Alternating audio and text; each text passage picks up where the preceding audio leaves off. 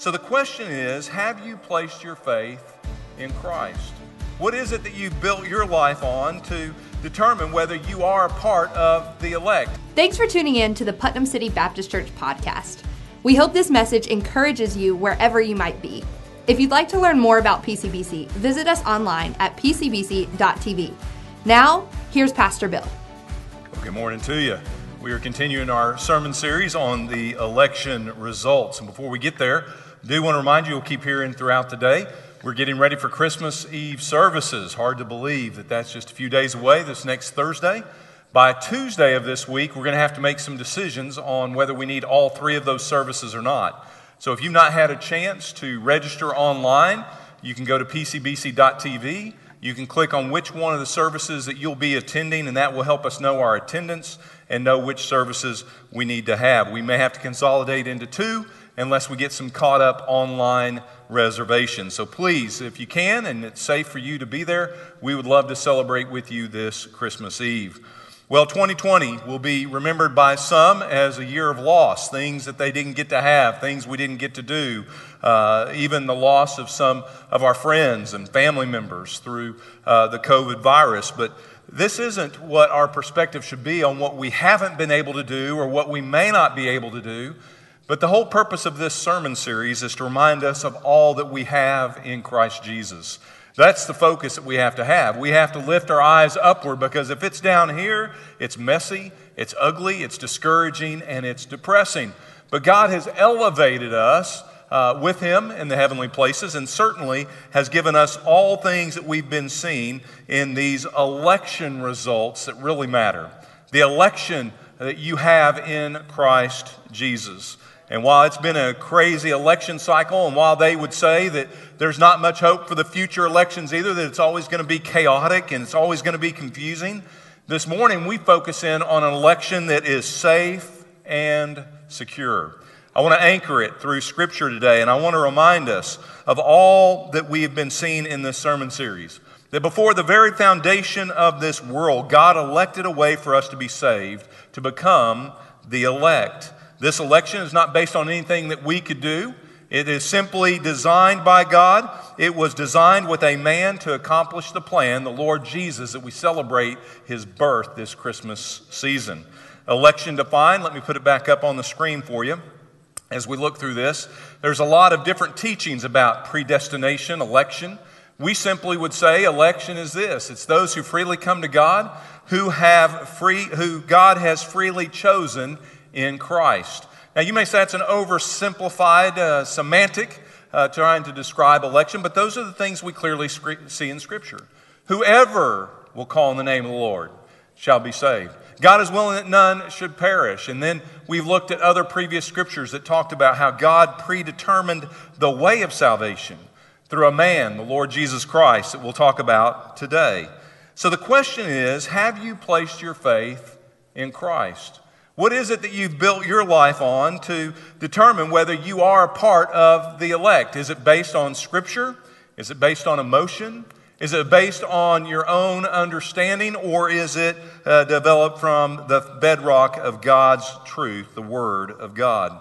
Well, we see clearly that God has predetermined a way that before the foundation of the world, Jesus was slain.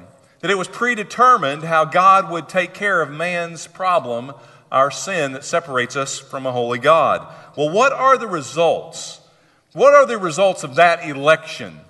What does that mean for you and me every single day we wake up? Well, we've been seeing that we are new creatures. Part of the results of that election is that God has allowed us to become new in Christ. Our old life is gone, our old nature, and God has made us new in Christ Jesus. In Christ Jesus, we are joint heirs with Christ.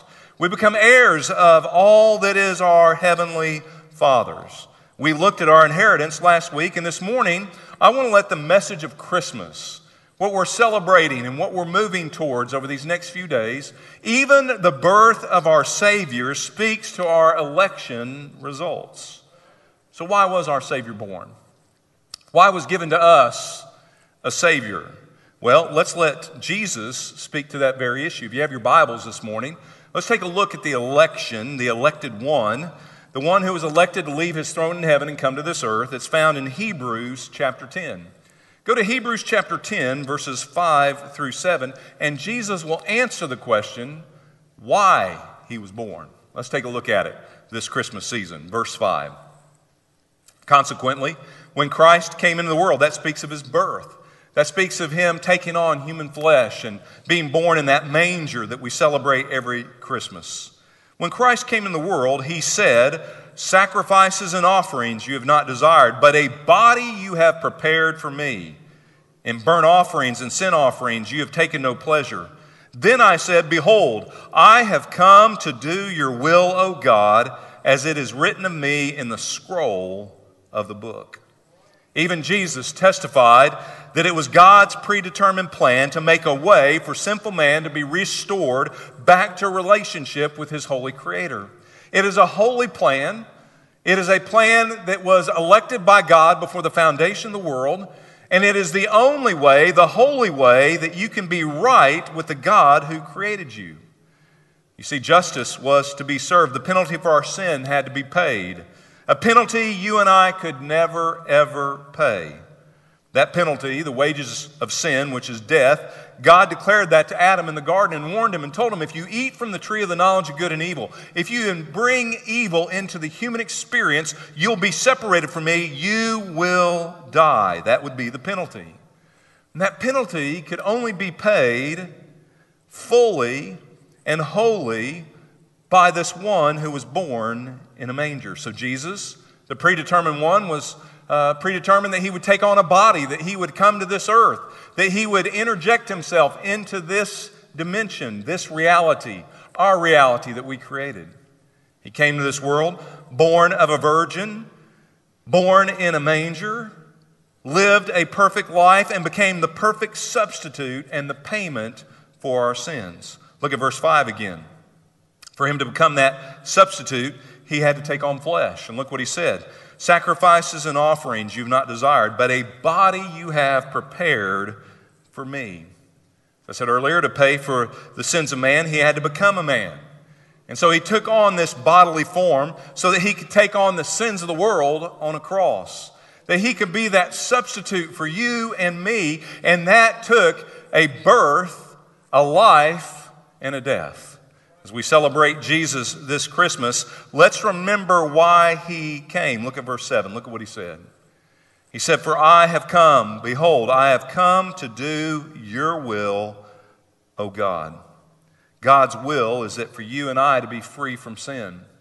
God's will is that Jesus would take on flesh, would be born into this world so he could die for the sins of this world. Because he was born, he would die. Not just a natural death, but a supernatural purpose, a supernatural reality, accomplishing God's perfect will. For a purpose, to accomplish the election results that we've been studying these past few weeks. From his birth, through his earthly ministry, all the way to the garden that night as he was being arrested, we find Jesus there praying. And we find Jesus, as was his custom, crying out to the Heavenly Father. And what were some of the last things he would pray to God? He'd say, Lord, if there's another way, Lord, if there's any other way,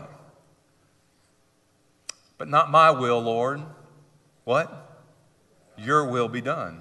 From his birth to the last days of his life, he lived according to the will of the Father. And what was the will of the Father? That he would be born to die for you and for me.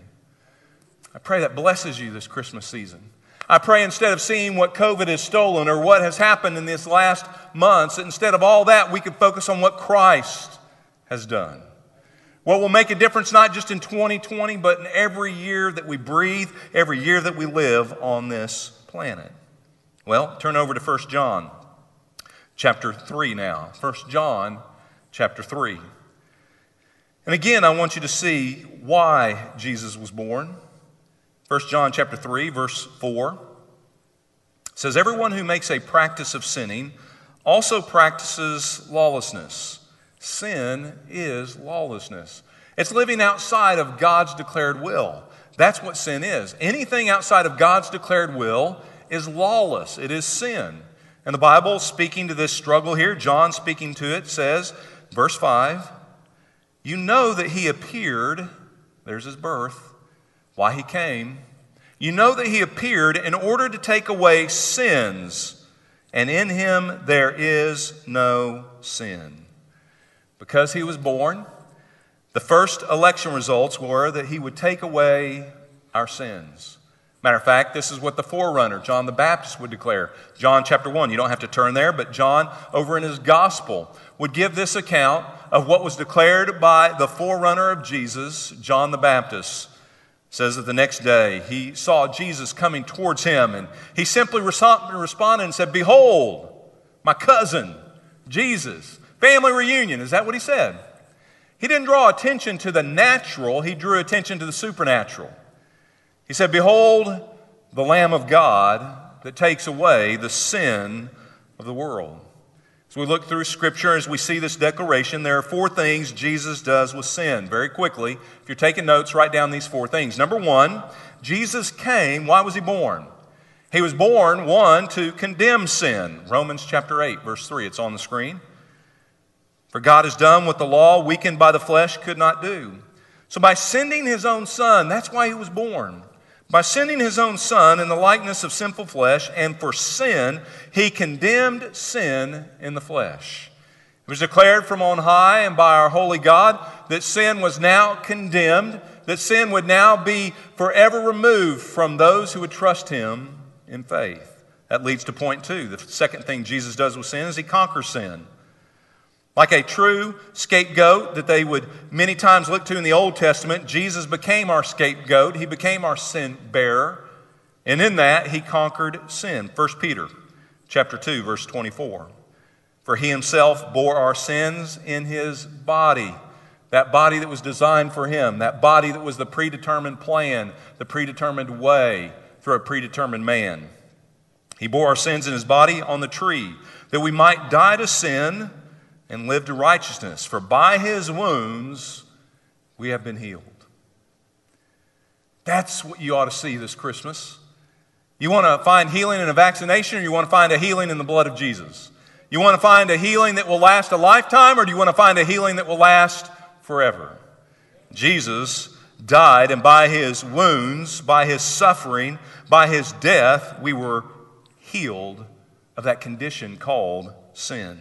Third thing Jesus does with sin is he cancels it. He pays for it, and it is now wiped off the books. Look at Colossians chapter 2, verses 13 through 14. Colossians 2, 13 through 14. And you, who were dead in your trespasses and the uncircumcision of your flesh, God made alive together with him, having forgiven our big sins. Those major things that we have done. Is that what it says? It says all our transgressions. By canceling the record of debt, there it is, canceling out the record of debt that stood against us with its legal demands. This he set aside, nailing it to the cross. Praise God, our debts have been paid. Praise God, we are free from our sin, the penalty of sin, and also the power and corruption of that sin. He came to cancel the debt. The fourth thing he does with sin, praise God, is found in Psalm 103, verse 12. He cast sin away forever. For as far as the east is from the west, so far does he remove our transgressions from us. Yes, Jesus was born in a manger. And yes, if we're not careful, like Ricky Bobby, we can get all fascinated and get all excited about sweet baby Jesus. But I want you to understand, sweet baby Jesus was God's predetermined plan that you and I might become the elect of God, that our sins might be canceled and removed as far as the east is from the west. Nothing about it is our plan. It isn't us, the candidate, that wins the race. It's the Lord Jesus who secured our election results. Can I get an amen from those who have been forgiven? Well, go back to 1 John then. Let's return back to 1 John because he's not done speaking about why Jesus was born and the results of that election. 1 John chapter 3, verse 6. So no one who abides in him keeps on sinning. No one who keeps on sinning has either seen him or known him. And you may be sitting out there today and you may say, uh-oh, I'm confused. I still struggle with sin. I still find myself all these years after coming to know Christ as Savior, still struggling in my sin. Well, it isn't speaking of the reality of whether you struggle with sin or not. That's clearly defined in Galatians, that there's a battle between the flesh and the spirit every single day. There is a battle. But he does declare for those who are in Christ Jesus, who understand the election results, they understand the victory that they have because Christ has canceled sin and he has conquered sin. And yet there are so many Christians today that are ignorant to the election results, that don't understand the truth declared in Scripture. And so if you're not living by the truth, you live defeated even though the election has been won. It's important that we understand clearly what is being taught here. Look at verse 7. Little children, let no one deceive you. Again, John was writing to these believers and reminding them that, yes, they have a heavenly Father, they are the children of God, but they were being deceived. Being deceived about what sin is and what sin does in our life. And so he goes on to teach these young believers. Little children, let no one deceive you. Whoever practices righteousness is righteous, for he is righteous. Whoever makes a practice of sinning is of the devil, for the devil has been sinning from the beginning. The reason the Son of God appeared was to destroy the works of the devil. When we come around Christmas Eve and Christmas Day, and as we sing our Christmas songs, many times we focus on that sweet baby born in a manger. We think about the intimacy of that moment and how much God so loved the world that he did send his only begotten Son. And rightfully so, that is the focus, because if there was no birth, there could be no death. If he didn't take on a body, he could have never taken on our sin. And yet we forget why he came. We forget that he came to destroy the works of the devil. What does that mean? What are the works of the devil? Well, we can make a list and we can clearly see the fruit of those works. We can see the pride of man. We can see the perversion of man. We can see the prejudice of man. We can see the purposefulness, lack of in man. We can see all the struggles and all the challenges, and we can see all the fruit of evil. But literally, Jesus boiled it down to what the works of the devil are. Turn over to John chapter 8. John chapter 8. It's interesting. This is a teaching he would give to an audience of religious people. He wasn't speaking to a group of people hanging out at some kind of support meeting that were struggling with their addictions. He wasn't speaking to a community out in Las Vegas somewhere that were just living it high on the hog. He's speaking to people who devoted their lives to be very religious, Pharisees and Jews.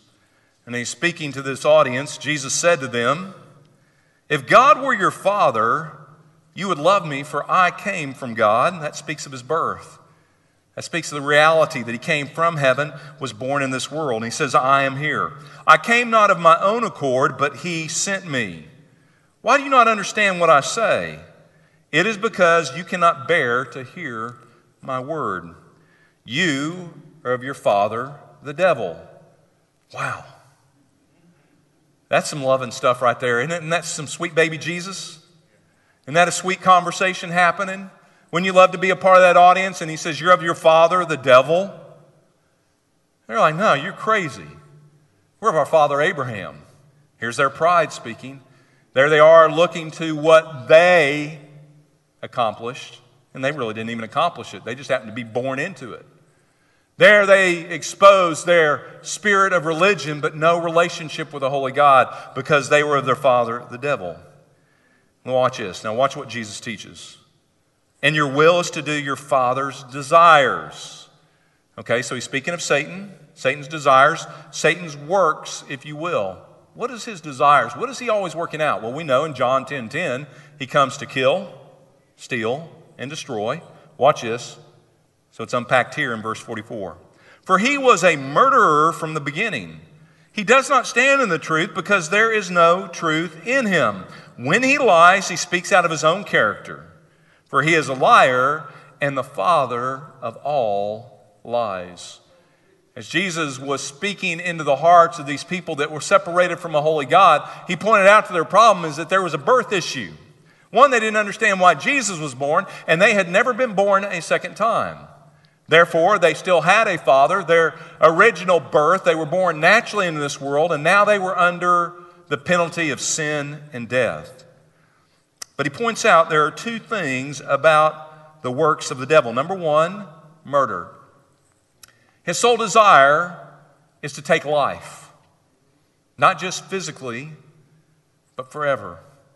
In the garden, what was his work? What work was he doing with the first human family created by a holy God? He was there to mess with their heads, to get to their hearts, to destroy their lives. And how did he do that? The second part of his works, to accomplish that murder, he is a liar and the father of all lies. Jesus was born into this world to destroy those works, to destroy the reality of murder, that he could take your life for all of eternity, and the reality of the lies that he would perpetrate on you every day of your life. Jesus came to destroy those things. And so there in the garden, he lied, using half-truths and confusion, lying to Adam and Eve that there was more to life than what God had for them, that all they had to do was go seize it, go get it, and live life how they wanted to live, and all would be even magnified and greater. He lied. And because they believed his lies, they were defeated in the garden that day, and they died. Not physically in that moment. They died spiritually. They would die physically later because they listened to his lies. Jesus came to destroy that. That word destroy means to bind up, to render powerless. Jesus came into this world to take away all that Satan had over God's creation, to take away the sting of death. He can no longer be the murderer for those who look to Christ in faith. He cannot touch me. He cannot take my life because my life belongs to the Lord. The question for you today is, where is your life? Is your life just a natural life, born into this world, living life, but not being set free from our father, the devil? Are you finding that maybe even in that, yes, he can't murder you, he can't take your eternity because you've given that to Jesus? But do you still find that you're living under the lies the enemy? Jesus came to render those things powerless. You don't have to wake up every day wondering, am I good enough for God?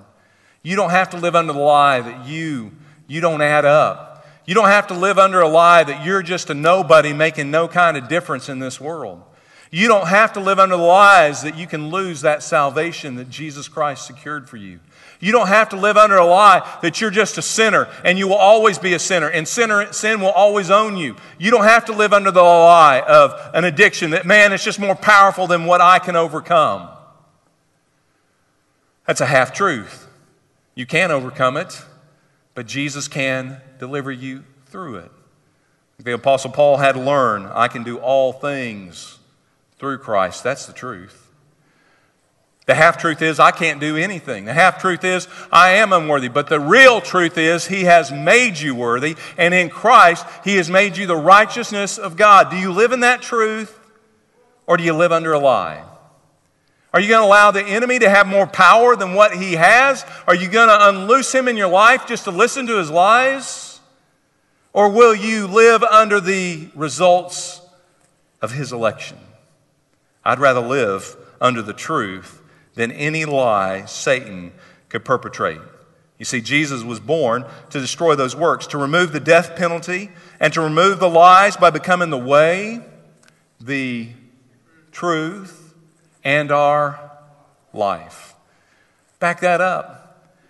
You cannot experience life if you don't experience truth.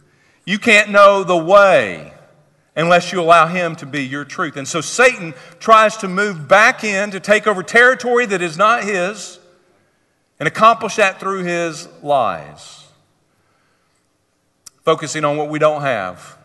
focusing on the brutality of our life existence, focusing on this virus, focusing on all of these things. The Apostle Paul had to learn a lesson. He said, I've learned something. I've learned a secret. You know what a secret is? A secret is something someone else knows that you don't know. What was that secret? Paul said, I've learned the secret of being content. And no matter the circumstance. You see, no longer was he going to live under a religious umbrella like he used to as Saul. Before the road to Damascus, there he was, pouring out all of his energy, climbing the religious ladder. He was the Pharisee of Pharisees. But his life was empty. Thinking he was living for God, he didn't even know who God was because his father was the devil, even as a Pharisee. Then he was set free. Jesus showed him the way on the Damascus road. Jesus clearly revealed to him eternal truth, and he became his life and transformed him into the Apostle Paul. The Apostle Paul went from being a big deal in Jerusalem to being an outlaw. Went from being one who was celebrated to being one who was constantly stoned, not through drugs, but through literal stones that they were throwing at him. He was cast out of city after city and thrown into prisons. And anybody who would have experienced that as the will of God in their life would have said, oh, God doesn't love me. I must have some kind of terrible sin in my life.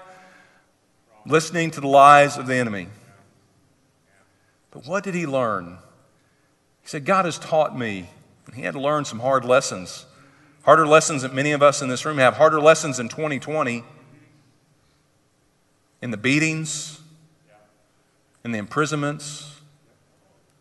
In the shipwrecks. In the snake bites. In all the issues of his life. He came to realize, no matter my circumstances, He's still the way. He's still the truth. He's still my life.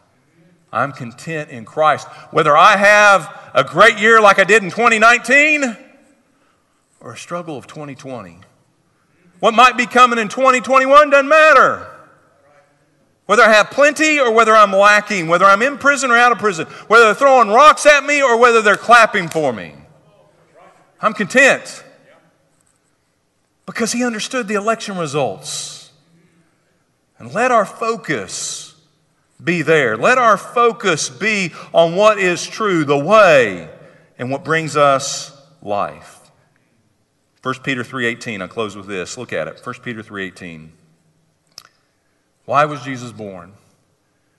Because it was God's elected plan that he would send the man, Jesus, that he would take on a body, that he would come to accomplish the will of God, which was to restore you back to a holy relationship with God. From 1 Peter 3:18 it says, for Christ also suffered once for sins, the righteous for, that's us, the righteous for the unrighteous, that he might bring us to God, being put to death in the flesh, but made alive in the Spirit. Thank you, Jesus, for taking on that body. Thank you, Lord Jesus, for so loving this world that you came to accomplish the will of God, that you might bring us back to God by paying an ultimate price. I think it's fascinating the traditions that we have at Christmas. A Christmas tree. Some people would try to tie that back to some kind of pagan origins. I choose to tie it back to Scripture. A tree that Jesus, the first Christmas gift, given to this world. For God so loved the world, he gave the first Christmas gift. He took on a body so he could take on a tree. And as he hung on that tree, a holy, innocent substitute, the Lamb of God that takes away, and let's say it this way, my sin. My sin. Let's pray about it with every head bowed and every eye closed. The election results. Thank you, Lord Jesus, for electing a way and electing the one, Jesus. Thank you, Lord, for an election that is safe and secure. Results that are available to all who will call on the name of the Lord. My question For those who are worshiping here today and worshiping online as well, has there been a moment in your life where you've called on the name of the Lord? Not just cried out to God. We've all done that. We've all cried out to God for help in our time of crisis or our time of need. But has there been a defining moment where you've cried out to the Savior of the world, the one who came to do the will of God, to bring you back to God by paying for your sin? Without faith, it's impossible to please God. By faith, through grace, are we saved. Have you ever placed your faith in the one that was born in a manger, in the one who lived a perfect life, in the one who was a perfect substitute, who died, was buried, and rose again? Has there been a time where you've humbled yourself and said, Jesus, I need you to save me? If that hadn't happened for you, I pray that today would be the day of salvation, that right now you would cry out to God, no matter where you are, no matter what's going on around you, no matter the lies that Satan has been throwing at you all these years, listen to the truth. There is a way. There is a truth, Jesus. There is life. Jesus said, I came that you might have life and have it abundantly, but you can't have it if you don't receive it. The gift isn't yours until you receive it. So the Bible says we believe with our heart, we receive Him into our life. Do that now. Just say, Jesus, I receive you. I receive you as my Savior. Thank you for dying for my sin. Now, God, live in me. If you prayed that prayer just now, indicate that on a communication card. Just say, today I prayed and nailed it down. Today, I clearly understand I needed a Savior. If you're worshiping online, you can reach out to our online pastor there in the chat box, or you can email us at ministry@pcbc.tv. Let us know what God's doing in your life this very morning. But maybe you've already been set free. You've already trusted Jesus. Satan can no longer be the murderer in your life, but he can still attempt to be the liar that he is. So I wonder if we could take just a moment and say, God, is there a lie that I'm listening to? Is there a lie that I'm living? And if the Holy Spirit shows you that lie, confess it as your sin. Replace the lie with the truth. The whole way this thing got messed up is because we replaced the truth with a lie. So reverse the curse by replacing the lie with the truth. Let Jesus set you free, for you shall know the truth, and the truth will set you free. Father, I pray that today would be a day of deliverance, that it would be a day of freedom, that God, we would realize you came to destroy the works of the devil. Thank you, Lord Jesus, for those election results. Thank you that we can be free from that penalty of murder, from the lies of the father of all lies. Thank you for being the way, the truth, and the life this day in our lives. And may you get our worship every moment we live. For we ask these things in the precious name of Jesus and for his sake. And all God's people said, amen. Thank you for spending time with our church family. If you would like to learn more about our ministry, visit us online at pcbc.tv. There you can also contact us and find out how to connect with us through social media channels. And visit pcbc.tv/podcast to listen to additional messages from Putnam City Baptist Church.